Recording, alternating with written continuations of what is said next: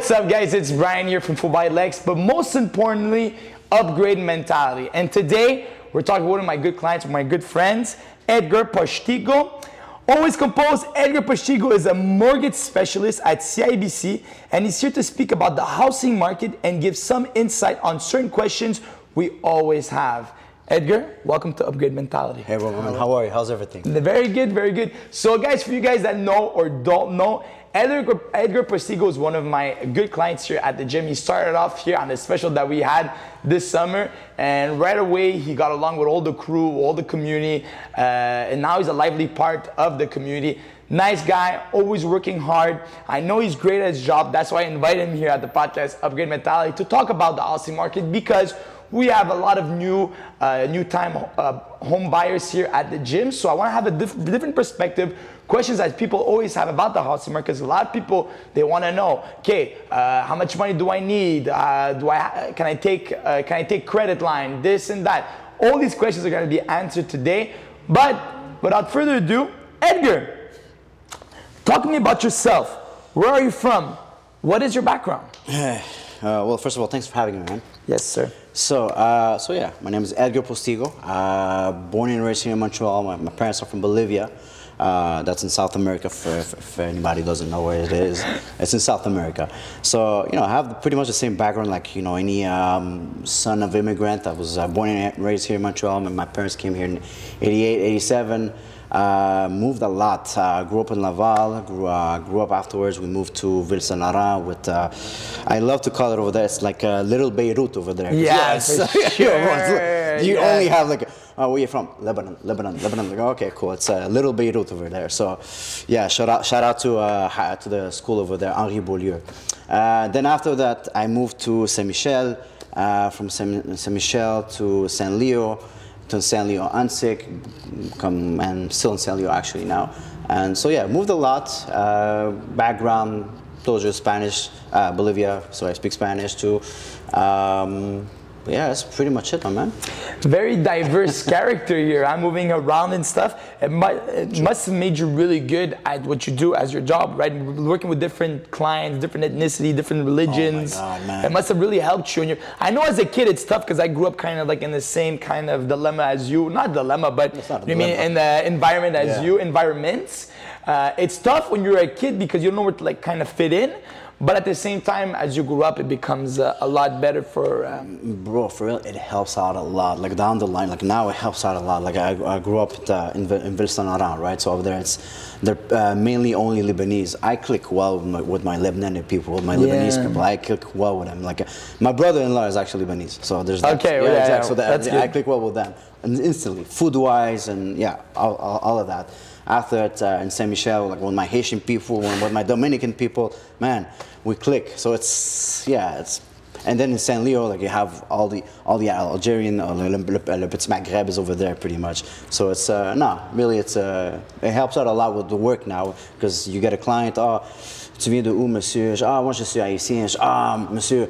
Vous et moi, on a quelque chose en commun. What is that? Les bananes plantain. Those are amazing, Stuff you talk about food and people connect with you. For sure. And I have a Lebanese client in front of me. Then I throw in some words in the Arabic, and they go like, "Oh my God, there you go. You're Lebanese." I'm like, "No, I just know a couple of words, But hey, it helps a lot for sure. For sure. That's what's crazy about growing up in Montreal. For those of you that don't live in Montreal, okay, or any kind of like major city, right? Is that you grew up with so many different ethnicities, and it makes you not a Quebecois per se, or a Canadian, makes you a Montrealer because Montreal has its own taste, its own strong ethnicities in different parts of the city. So it makes us very Montrealer. Mr. Postigo, how did you become interested into banking and real estate, and what hooked you? Okay, so I've been in the banking world since 2014. Wow. I've done 2 banks, no, actually 3. Funny story. So the first bank I got hired, will remain nameless. I've been working at this bank for literally 16 hours.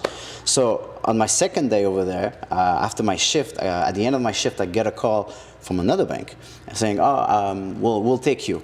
Here's the salary, I'm like, actually, it's good for me because I was working at the branch, and honestly, I had to count the money and everything.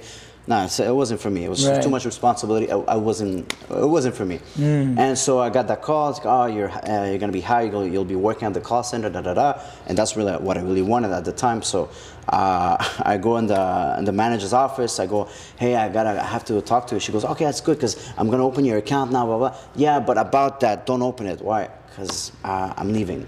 What? Already? Yeah, because I got an offer from another bank, blah, blah, blah. She goes, okay, well, good luck, right? So, yeah, right. So fast forward, I go to the second bank. The second bank will still remain nameless. And went there for the call center. It was an amazing time. 3 years in. After that, worked as a financial advisor in a branch.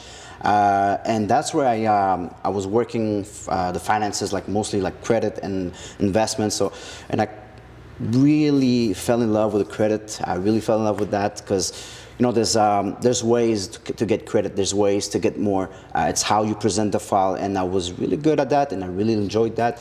So that was about the credit, and also the real estate part is. Well, I was lucky enough. I have good friends, great friends actually, and a good friend of mine was pushing me to like, you should get into real estate, like at least get what you can, a condo or a duplex or whatever, but get something at least. And I was like, yeah, sure, why not, blah blah. And so, all in all, eventually I was lucky, and as an immigrant, son of an immigrant, I've stayed with my parents for a very long time, so I was lucky enough to save up a lot, and was lucky enough to get myself my first condo. And funny story, when I got the first condo, I didn't tell no one about it. I didn't tell my parents, my family, nothing about it, because I knew for a fact they would have been like all scared and maybe would have tell me not to do it, blah blah blah, and so I would have backed off eventually, Right. which is like I understand their perspective. They want to protect me, and they don't know. But eventually, I needed to do something for myself. I needed, if I don't know, like if they don't know, I don't know. I'll do the first step. And so I go and tell my mom, hey, Ma, I got myself a condo. She goes, and she snaps. You don't even know how to cook.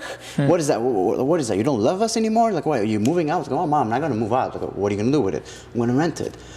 What? Are you even, you're not even handy. Blah, blah, blah. What you going to do? Blah, blah, blah. And so anyhow, eventually, I get that. I get that. Right? Yes, I get that. So there you go. So I had all the answers, like whatever she came at me with, and my parents, and both of them, I had the answers for. So that's how it started, pretty much. That's amazing. Yeah, it's crazy, huh? Like if God bless, if you grew up with parents that are super open to new ideas, open to new experiences, and open to taking risks.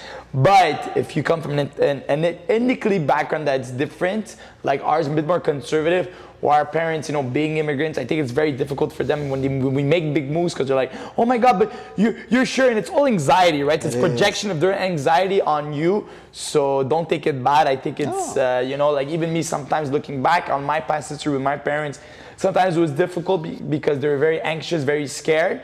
But at the same time, it comes from a good place. It comes from a place of, safety. They want you to feel comfortable. But if you want to progress, you can't be comfortable. Exactly. And it must have been the same thing for you. I mean, look at you. Full body athletes, right? Yeah, for sure. Yeah. It was very tough in the beginning. I think I tell this to people all the time. If you're trying to please, it could be your family members, it could be your friends, it could be anybody, and you don't respect yourself, then ultimately you're going to be a loser in this exchange. Okay. Correct.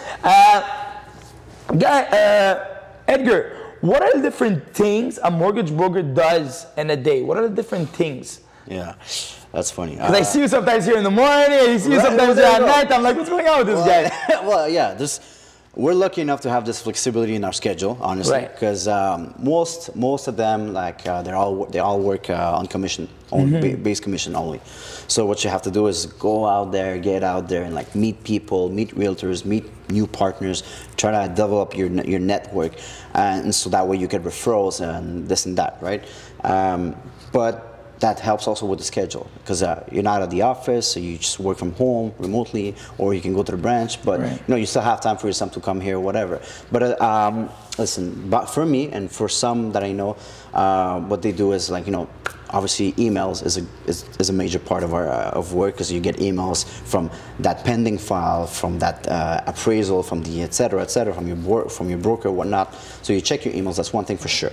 Second thing is keep in touch with your partners. You know, like you try to keep in touch with your partners. Oh, hey, what's up? What are you doing tomorrow? I have this golf event. Want to join? Yeah, sure. Okay, cool. Let's go out to try to do stuff like that, because that way you maintain that relationship, and it's not good. Yeah, eventually it grows into a better. Hopefully, it grows into a better relationship. Not only like a partner wars, not only a work environment. It has to be like, come to my wedding type of relationship. You know, you want that eventually. You want to gain their trust, and you want that gain their trust, and they gain your trust and everything, right? So that's the type of relationship that you got to maintain that.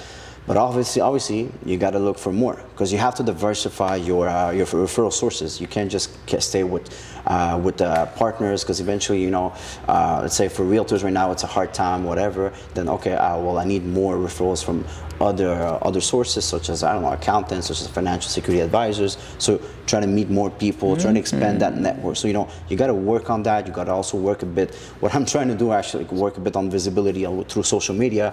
I have there's lots of brokers out there who are very strong on social media, and they're very good at it. And I'm a very small player in that. I try to be much more comfortable. I mean, listen, this podcast in front of a camera, now, you don't know. Inside of me, I have tiny Edgar, who's in the jail, who's in the prison. He goes, why am I here? I'm not supposed to do this. But this is me trying to get out there, like being outside of my comfort zone. So I love that aspect. Sorry, Edgar, to say. Go ahead, he just put himself out there, and he's actually talking about vulnerability, where he's like, it's something I don't like doing, but I'm doing because I have no choice. And the thing is, it's like the more you do it, the smaller that voice, the bigger that voice, the smaller that voice becomes inside of you, that's telling you that you're not good, you're not good, you're not good enough, you're not good. Because a lot of times it's just anxiety of performance. It's what you're worried about. It's not necessarily what others are going to think about, what you think about yourself, and what your expectations are. I always tell people, empathize with yourself, be good to yourself, don't be so hard on yourself. Understand that this is a process, and whatever that you start, it's going to be hard in the beginning, and you're going to feel shit about it, and you're not going to feel like the greatest about it, but it's just continuously doing the same things over and over, and eventually it sticks. Big time, exactly. I wanted to say something else also. You spoke about keeping people together, networking, how important it is. Guys, whatever part of society you're, even if you're working a simple 9-to-5 job, if you're an entrepreneur or whatnot, you need, as entrepreneurs it's greater, you need to network. You need to go out there, meet different people, not just for the connections, but sometimes it's not necessarily the person that you're directly involved with that's going to help you, but sometimes it's a friend of a friend of a friend that's going to end up being that partner or that. Big time, man. I mean, for example, that friend of mine who I told you, who pushed me a lot to get into real estate. I've known him since only 8 years now, but he was a friend of a friend through Cégep, and we weren't going to the same Cégep. We did a Spartan race together, and then eventually we became friends, and then he pushed me through that. I'm like, oh shit, thanks, man. And we keep contact, and that's the thing about network. And the first thing that I learned, that we learn whenever we work at banks, they tell us listen, network. Keep contacts. If he's your manager, one day you'll be his manager. One day he's gonna go somewhere else, and he might choke you up or whatever. And do the same thing with everybody. Gym, friends, soccer tournaments, or whatever. Try to keep as much contact as possible, because you never know. A friend of mine works in HR, wants to do something else. Oh, hey, I have a colleague at that company that may be able to hook you up. That's just connections. It helps out everybody. It helps out everyone, and also it's so important for business to be long and to be strong, right? Because sometimes as we think that our sources, if you don't get out, people are gonna come to me, and that's not true. You have to put yourself out there. You gotta meet different people, and you have to make your time in your schedule. You know what I mean? You're a busy person, but you gotta make that time to dine. You know what I'm saying? Well, there you go. Exactly. Regarding that question, what we do, we have to check our schedules. We check our schedule. Okay, the calendar. Okay, this week I have this. This week I have to go. I have to come to your gym to do the podcast. Right. Later on this week I'm meeting this. Gotta keep in touch with your calendar and everything. Very important, guys. Keep in touch with the calendar. Have a to-do list, right? So you're always on track. Mr. Postigo, How did recently we just went over a 3-year period where there was COVID, it was a big pandemic, thank you. Big pandemic in the world, and it was very difficult for all lines of business. However, the housing market did very, very well for itself, okay? Tell me, how did COVID affect the housing and banking market since that period? Yeah, well, about that, how can I say, it's not a pandemic, but at that time, what happened is that it was low inventory, and the rates were so low, like you had 1.70, 1.50 sometimes. Yeah. It was amazing. It was good times, right? Good times, right? You weren't able to go out after 8 o'clock. Good times, right? Yeah, exactly. Good times for you. But, yeah, right?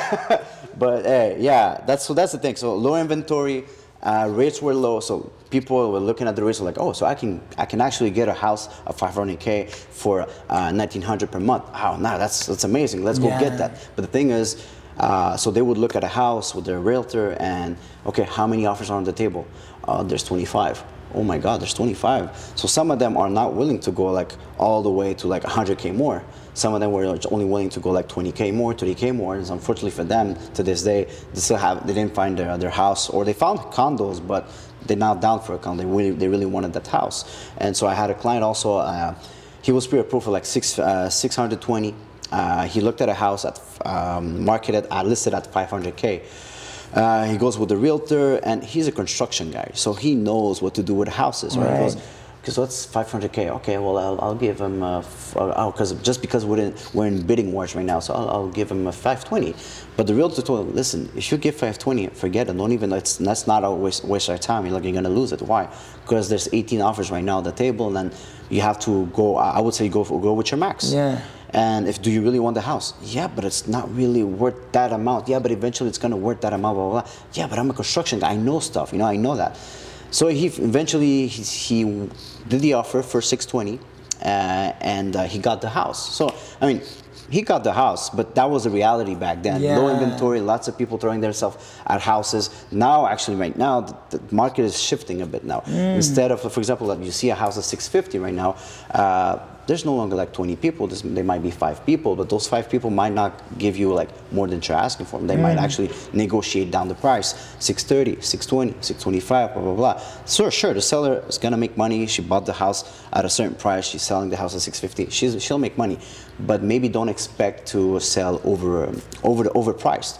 So that's the reality right now. So those are different times in 2 years. Imagine that. Right, crazy. Low inventory sparks the prices up because people are overbidding, right? They're overbidding. There's not so many houses. Now there's so many more houses, but now it's a lot more difficult. More houses, or actually maybe more houses, yeah. But the thing is also less buyers, because the thing is, because now the rates went up. Yeah, now with the rates went up, it's harder to qualify. Or you do qualify, but you don't qualify for the amount that you were looking for. So let's say you were, just to give you an idea also. So for example, someone back then 2 years ago with a rate at 1.70, back then 500K mortgage or 495 mortgage, the payment per month was about 1,900 to 2,000 bucks per month. That's crazy. Right? Okay.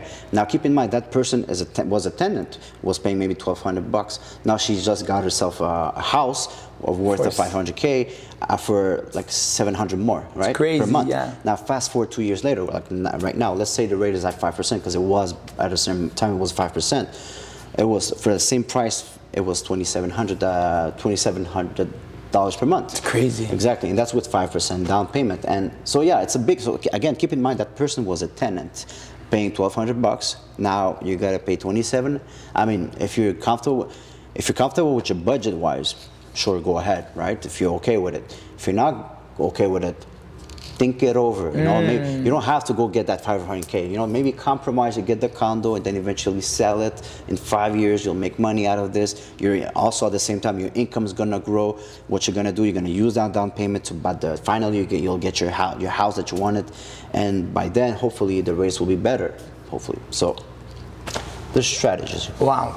We'll talk about the rates. We'll go further on the detail on the rates on a couple of questions later, but I love what Edgar was saying, how the different perspectives and the different ways of doing things, which is good, because as a buyer or as a person that's I'm slowly looking into the market to have a different perspective, a professional's perspective, how they look at it and how you can manage, how you can deal. It's very interesting, and I can't wait to talk more about it.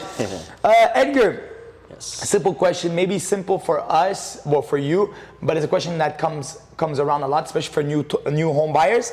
What are the important things we need to know before we purchase a house, and what is the general procedure? All right, so what you need to do is keep an eye on your credit score. Like if you know for a fact that your credit score is fine and everything, there's ways to keep track of it. Equifax, some apps online that they're not exactly the thing, like they're not exactly on point, but they're close enough. If you have a collection somewhere, pay it off.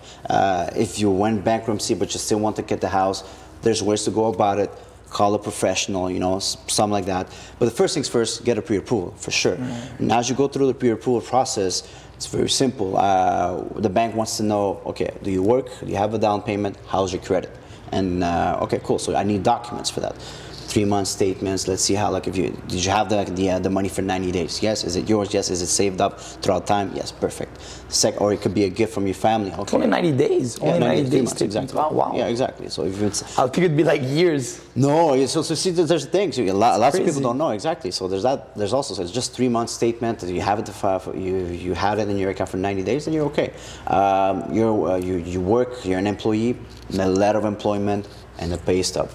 Now, if you're working in a bank or somewhere where they give you commission, well, we might have to do an average of the last 2 years. Therefore, we'll ask you for the T4 of the last 2 years and the pay stub. Now, if you're self-employed is a bit more trickier. We ask for the last 2 years. We do a last 2 years average of notice of assessment and T1 general. Now, the thing is with them, when we understand they're self-employed, so they don't declare as much. So some banks, what they do, we're able to increase your income by 15%, which sometimes helps. Because keep in mind that sometimes they don't buy alone; they're buying with someone else, so it helps out a lot with the qualification. And finally, you have Inc. Correct me if I'm wrong. You're Inc. Yes. Incorporated, right? So in that case, same thing. Average of the last 2 years, T1, notice of assessment. If you're good to go with the Inc., if there's good numbers and if it's positive, perfect. With the company itself or with the person? No, the person. So we're talking. So for example, I'm looking at the person when I'm taking the T1 notice of assessment. If the income there is good enough, perfect. But if you need more, what we can look at is your the last 2 years of your financial statements from the company. So we take a look at those.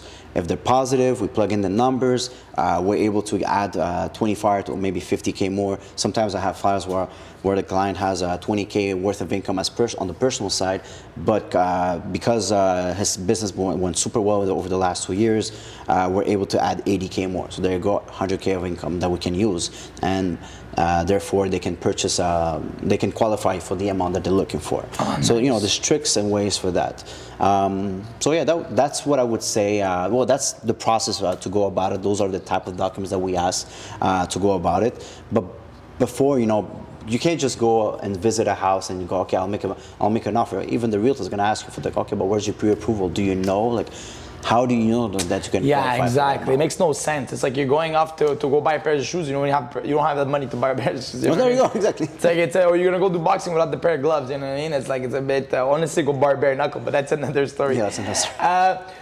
I know this is a very generous question, and I know it's a question that really depends on the size of the house, how much the house costs. But for example, what is generally a good amount for a down payment in a house? I know it's a very generalized question. It is a good amount. But I mean, for somebody that's young, that listens to this podcast, it's like, hey, this is the number that I need at least for a down payment. What would it be to have an average good house? Okay, just to give you an idea, maybe 35K. Okay, the reason why, because you need 5% down. Okay, so here's the thing. To buy a house, you need 5% down. Your first-time buyer, first-time buyer or even second-time buyer, doesn't matter. You can put 5% down.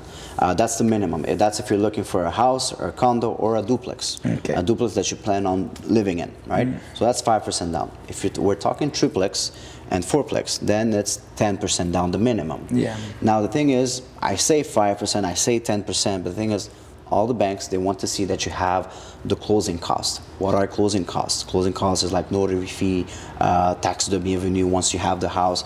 All in all, it's around 1.5% Okay. of the property. So Okay. if I say that you need 5%, no, it's actually 6.5% of the house. It's 6.5% of 500K, I believe it's like 33K around there.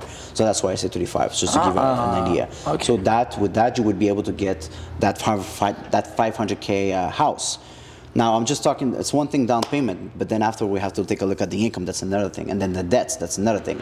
So step by step, you have the down payment, perfect, check. What's your income? Can you qualify for it? Check.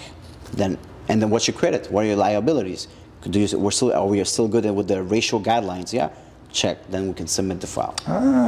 Okay, very interesting. Edgar, something drastic has happened in the last year, maybe 15 months. The prime rate has gone up, okay? And it's having a lot of new time home buyers very stressed out because they bought their house, okay? They overbid during this crazy housing market. They overbid in the house and now they're paying so much more on their mortgage that they were paying previously. How did that affect the market? Okay, what do you guys say to your clients when they come calling to you and be like, "Hey man, it's going up"? Qu'est-ce qui se passe? I know. Okay, so first things first, what we need to understand is, okay, so Bank of Canada, what they do is they take a look at the economy, and their main goal is to make sure that the inflation rate is around 2%, 2.2%. That's their main goal. Whenever the inflation rate goes up rapidly, what they do to counter that is they increase the prime rate.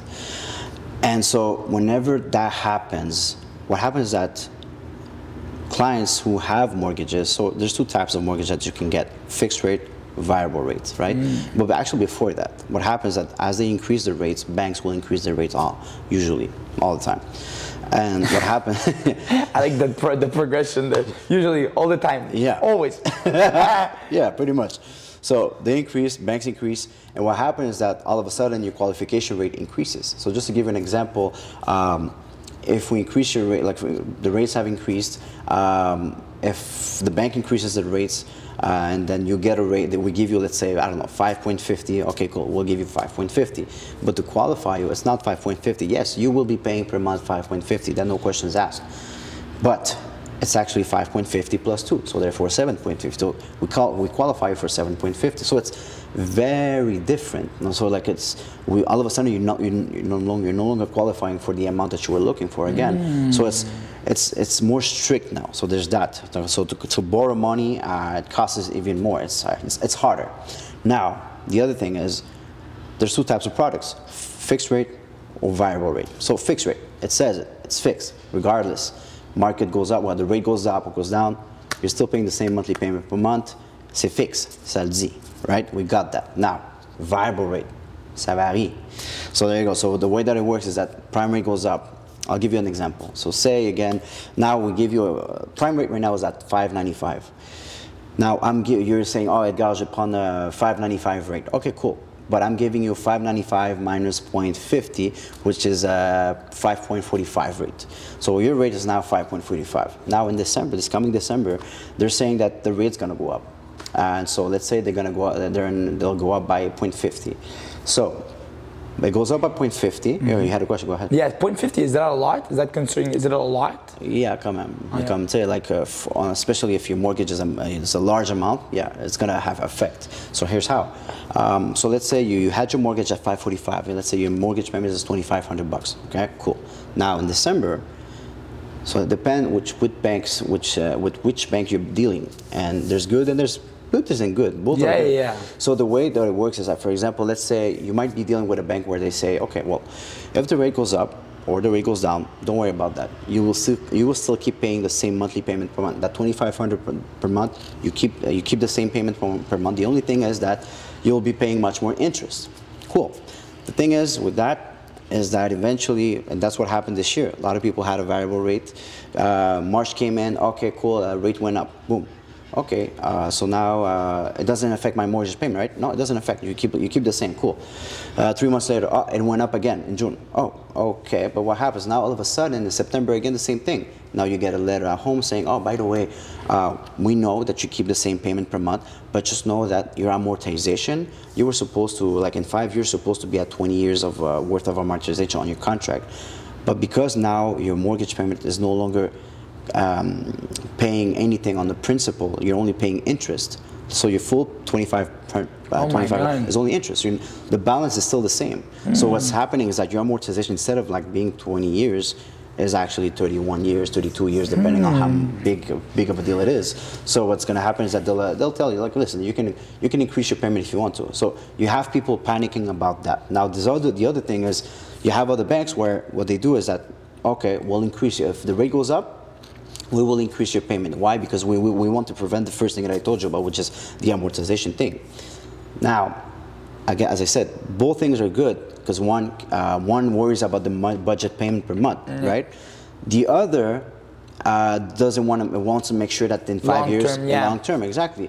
But the downside of the other thing also is that not everybody is comfortable with just an increase of payment like that. So let's say in March 2,500, 3 months later 2,700, 3 months later, oh my God, 3,200. Oh my God, holy shit, exactly. I can no longer save. I can no longer. Oh my God, like it's a tough lot. Eh? So that's what's happening right now. My suggestion would be, like, if you took a variable rate, try to remember why you took a variable rate, all right? Because so here's the thing. And me and other mortgage specialists and other mortgage brokers tell that to their client. So we have a client, and I have literally this conversation that I'm having, which is the same exact thing, which is, okay, so here are the advantages of a fixed rate, here are the inconveniences of a fixed rate. Here are the advantages of a variable rate, here are the inconveniences of a variable rate. The choice is yours. For sure the choice is yours. It's easy to say that, but I would say even more, it takes a certain risk appetite to take a variable rate. Not everybody is comfortable with it. If you see that, try to picture yourself in the future like, wow, if my payment goes up, or if my amortizations is off the roof, what do I do? Like, am I going to be okay with that? And you have to have that talk. You know yourself better than anybody, right? So it takes a certain risk appetite to take that decision to take a variable rate. If you don't like that risk, go ahead with a fixed rate. Casse-toi pas la tête, prends un taux fixe, tu sais exactement ce que tu vas payer, casse-toi pas la tête. So that's a conversation I have with clients. That's the situation right now with clients. Also, when you have a variable rate, you always have the option to, like, okay, you know what? Never mind, I'll just switch to a fixed rate. They're able to do that. Banks are able to convert that rate to a fixed rate. So there's that possibility for you as well, to get out of that. I know this is, and I probably, if you don't want to answer, you don't have to answer. In your opinion, Mr. Edgar Postigo, yes, sir. Mortgage specialist, best of all time, the greatest since Muhammad Ali. Oh my God.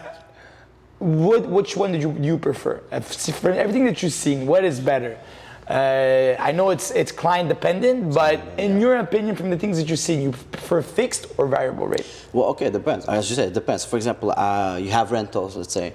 If the rate goes up and you take a variable one and the rate goes up, it's okay. I mean, at the end of the day, the interest that you're paying is tax deductible, right. So that's good for you. You don't even care about that. And the good thing about variable rate that I like is that, so for right now the rates are up, right? They're high, but eventually they'll go down. Eventually they will go down. And on a long term, studies have shown that on a long term basis, not a 5 years basis, they always go down. Exactly. In a 10 years basis, usually variable rates, you pay much less interest than on the fixed rate.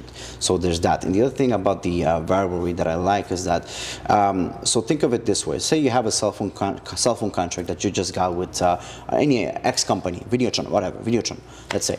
Now Bell calls you and says, oh, well, listen, you'll be paying, I can give you, 25 gigs, $25 per month, well, everything included. Yeah, heck yeah, I want that, right? For sure. So you'll transfer that. Now, Videotron is going to say, okay, cool, okay, you're leaving us, no problem, you're leaving us, but hey, there's a penalty because the contract goes for 24 months, right? So you'll be paying penalties for that. So that we're talking about hundreds of dollars. Now, picture a fixed rate on a mortgage, you're transferring somewhere else, there's penalties as well. Now, in this case, we're talking thousands, right?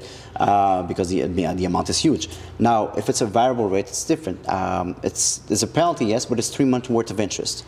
So it's much less than a fixed rate all the time. So that helps you a lot to, like, if you get an offer from a bank somewhere else and the rates are better right now and you know that you're paying at a high rate because you took a fixed rate at 5% for the next 5 years, or not a fixed rate, but a variable rate, you know that they're offering a fixed rate somewhere else, and it's a good offer, and you know that you have a penalty, but not that expensive, that you're okay with it. Sure, because you'll be saving much more. So, sure, do the transfer. Go ahead and go over there, right? Yeah. So that helps you. You have this flexibility. Yeah, as more well. flexibility. Yeah, for sure. So I like that, but also, I mean, again, the fixed rates, tu veux pas te casser la tête. It's always nice that, you know, especially if for people who took a 1.50 fixed rate back then was amazing, right? Yeah. Can't complain with that. I think I would have done that also. You know what I mean? Buying it at 150, and I mean, like it's a bit of a no-brainer. You know what I mean? Yeah, and actually, I saw something. A realtor posted this on Instagram. It was really nice. It's her name is Shana Perry, I think, I believe. Anyhow, she posted this, and it says, because that's the situation right now, because houses are like you're able to negotiate down the price a bit, but the rates are high. So it's date the rate, marry the price. Yes, I've seen so that. funny, because the thing is, it is what it is real. Because for example, right now the house you're able to negotiate down the price. Yes, the rates are high right now, but you know that's temporary. That's why you're dating it, right? Because the thing is, the fact that you're able to, because you make money at the purchase. Once you make money how? Look, when you negotiate down the price, 25K under, so you just made 25K. You saved up 25K of down payment. That's you saved up a lot. So you're winning already right there. So. And also, eventually, who knows? In the next 5 years, you will want to refinance your house, and because you were able to get a better price at the beginning, you have gained a lot of equity. So equity is, for example, the difference between the market value of the house and and your mortgage. So if you've paid less at the beginning, then you have a larger equity. So it helps. Very interesting. This is a question that I asked for myself, but also every entrepreneur that's listening to this podcast. Hopefully there's a lot of you that are listening to this podcast. Hopefully. Upgrade Mentality, don't forget, on Spotify and iTunes. Nice. What is better, self-employed or employee to buy a house? I think I know the answer to this question, but I mean, if you're self-employed, is it the end of the world? Or it's still possible to buy your dream house? No, forget it. You'll never get a house, my man. No, I'm just kidding. No, so I'm not gonna lie. Employee is easy. Yes. That's super easy. A lot of employment. I mean, just document-wise. Yeah. A lot of employment pay stub. You've been working for that company for 4 months. Yeah, you're permanent. Good. No problem. Boom. There you go. Right. There you go. And then eventually, imagine that guy gets kicked out or whatever, or he leaves or whatever, but he got the house, right? Right. Self-employed, incorporated. 2 years average, no questions asked. Like we asked you for the last 2 years, right? Now, sometimes for self-employers, what I see is that let's say they were working in that same field and now they're self-employed for the past year. Some exceptions might be possible to do, but all in all, it's 2 years average. So yeah, it's more easy to get a house to qualify as an employee. But there's also good things about self-employed, such as the thing that I told you, you're incorporated, and then you were able to take your financial statements. The other thing is that, for example, let's say, and actually one thing that people should know is that before getting into the process, if you have a car payment, or if you're thinking to buy a car and buy a house, never mind the car. Don't get the car now. Get the car later, because if you get a car and there's car payments on your credit, you won't qualify for It's a bad hit. Yeah, exactly. You won't be able to qualify for the amount that you're looking for. You will be held back because of that 500 car payment, right? So wait a bit for that, right? But the thing is, for you guys self-employed, if you have a car payment on your credit, we'll ask you, okay, well, is this car payment under the company? Please, it has to be yes all the time. It has to be, please, because if it's a yes, then we write it off. We just write it off. We don't take that in consideration. Now, if you tell me, and that's the important to reach out to a professional before getting into the process, we'll ask you, do you have a car payment? And you're self-employed? Yes, I have a car payment. Is it under the company? No. Okay. So what I strongly suggest you to do is to call that company, the company, dealership, whatever. Call them. Okay, please make the payments in this account number or on this void check number, which is your business account. In that case, what we do, we'll ask you, okay, well, if you tell me that, yes, now it's going in my business account. Okay, just show me a statement the last 2 months. Okay, cool. I'll take a look if the car payments are going there, and if it's matching the right number, the number that I have in the credit bureau, then fine, I'll write it off because it's on. We have proof that it's under the company. Very interesting, guys. Very informative, Edgar.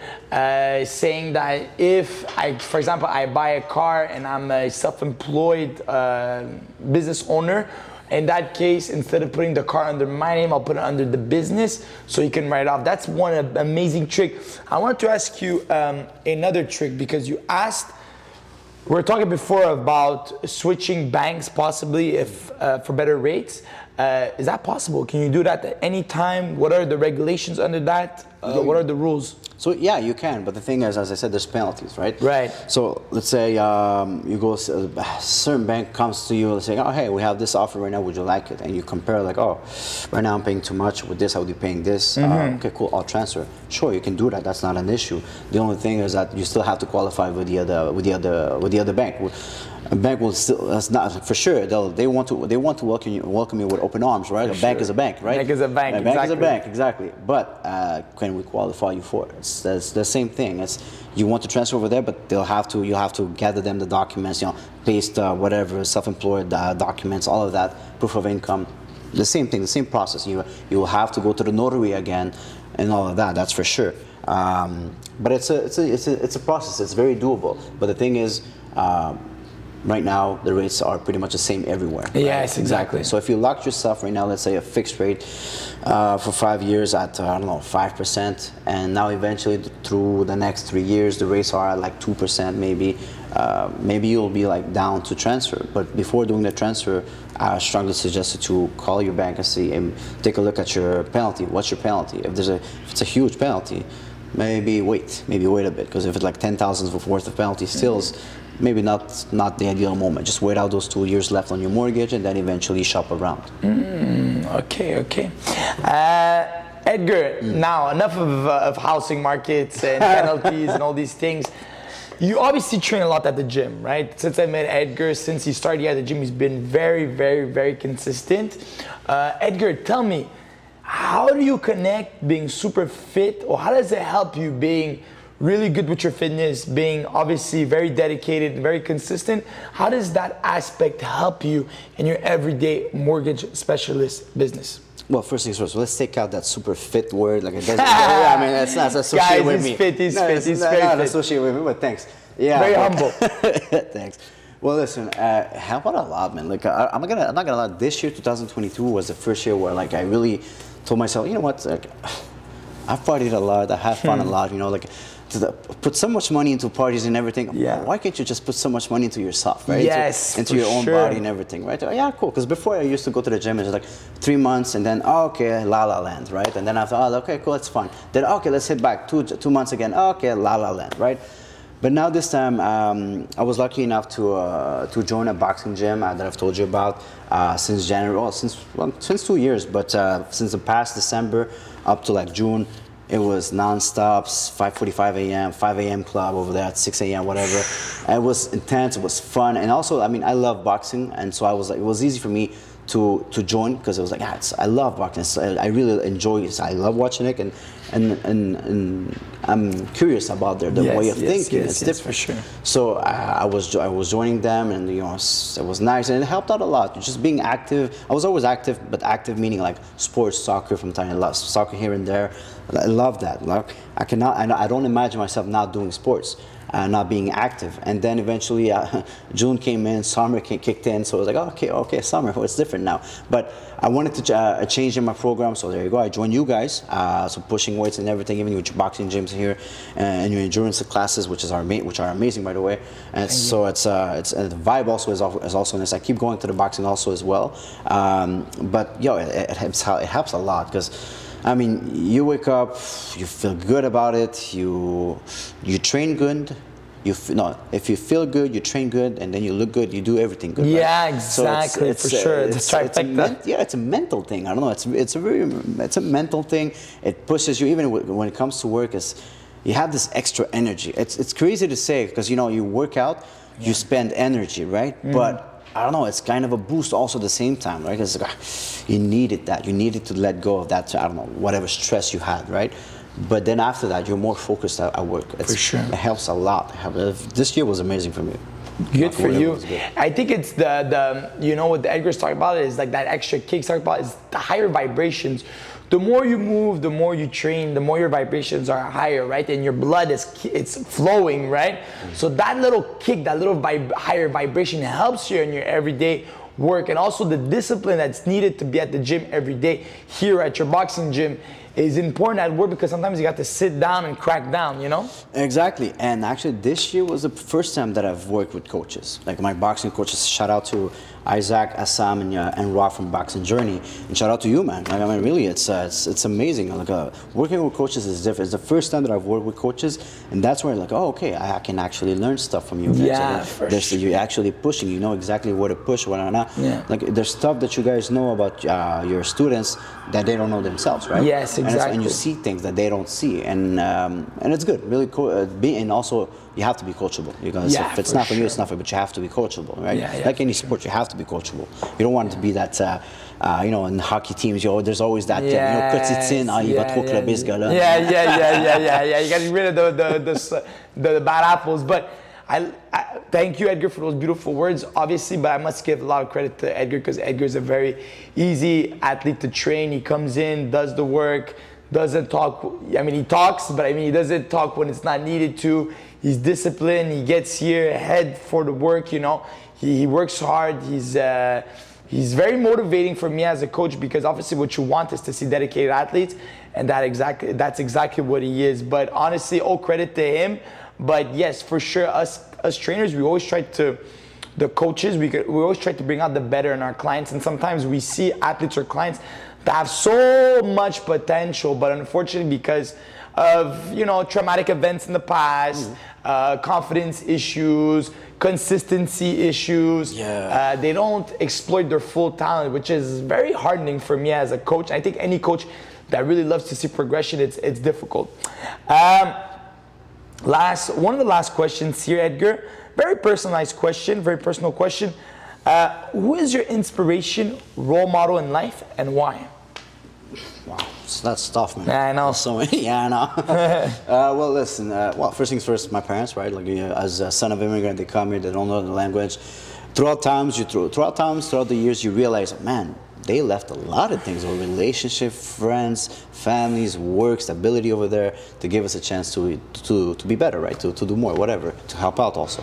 So them, for sure, work ethic came from them, for sure. Also recently, for the past 5 years, I've interested myself in more other athletes such as Kobe Bryant as well, and their mentality, that's famous Mamba mentality, and the work ethic and everything. But recently, the one that my favorite superstar right now is Giannis Antetokounmpo from Milwaukee Bucks in the NBA. He has, I guess it's because he has this immigrant mentality, which is because that's his story. Born in Greece, from Nigeria, came in the States alone, doesn't speak that much English. He was very skinny, drafted very low, well, not that low, but it wasn't drafted in the first. Now he's actually considered the first or top 2 players in the NBA. Yeah. And something that he says that I've seen this in some athletes, and actually, like, they all, because the thing is, he says, don't be too low, don't be too high, stay in the middle. Yes. Which is, like, don't get too excited, don't get too comfortable, because you get lady, then eventually you're not going to do anything. Don't get too excited, because eventually it goes to your head, and then you forget where you come from. So stay in the middle, stay hungry, stay there, that's not too low, not too high. Yeah, exactly. And what I like about it is, like, when he said that, and he said that the year after they got eliminated, and they started the playoff, and they were running it back with the team that eliminated them, and they asked him, "What do you think about it?" Because I'm not thinking about it, not too low, not too high. And I remember then after the next day, I was watching. I love sports, so I watched sports news and go like, "How dare he say such a thing?" It's not the Kobe like, it's not the LeBron jacket, blah blah blah. And I was like, but bro, like, he's just being himself. That's one thing for sure. One thing, he's being himself. It's not what the media wants to hear, but he's just grounded, and he became a champion that same year. So yeah. I mean, in your face, you guys, right? Yes, exactly. So it's that type of mentality. Like, don't be too low, don't be too high. Like, be proud of yourself, what you've done. It's good, but it's in the past now. Now that if you're looking in the past, that's like ego stuff. Keep forward. I love what you just said about, well, I won't say his name because it's a tough name to say, but I know Giannis. Yeah, thank you. About Giannis and keeping that never too high, never too low. By keeping yourself, by being very hard. Also, you're kind of expecting to under-expect, and when something big happens, well, you're actually surprised before you're like expecting, right? Yeah. Some people, they expect, okay, if I do everything well, everything is gonna be good for me. Not all the time, right? You can be studying so much and you still get a B instead of getting the A+. It can happen, right? So it's the goal is to never stay too high, never stay too low, and always stay in the middle, so you always stay hungry. And also, I find like in the middle, instead of being flat-footed or jumping in the sky, you're like on your tippy toes, which is like kind of like the best position to be ready, right? Edgar, bonus question. If you were a wrestler and you were coming out to the ring, what would be your coming out song? What's that? Wow. I want to know your perspective. What's your coming out song? What would be your coming? That came from? Okay, well, wow, that's tough. I mean, and I love wrestling. I love I grew up with like WWE and everything. Man, it's hard. It would be easy to say, man, you know what? So I'll think about it this way. When there's weddings and you have to go, like you're one of the boys with a girl going in or whatever, bridesmaid or whatever. Yes. There's a song coming out, right? I would say there's two songs. Actually, you know what? Coming here. Whenever I have a meeting and I'm stressed about it, because I was stressing about it. I want to hear about it. It's Sergio Mendes. Sergio Mendes? Sergio Mendes, Magdalena. Magdalena Rojo. Good. That's the song. It gets me going. It's like, okay, let's go. For sure. Get that samba. Get that samba in, man. Sometimes you actually put it in. Yes. Now that I know, I'll put it more. Yeah. So Magdalena, that's your song? Yeah, man. Great choice, Edgar. Thank you so much, Edgar. I must say last words here for Edgar. Edgar, I'm so happy for you and everything that you've accomplished so far in your life. I know we've spoken about it. Maybe you're younger, you weren't sure where you're heading. Yeah. I think you're perfectly aligned in what you want to do.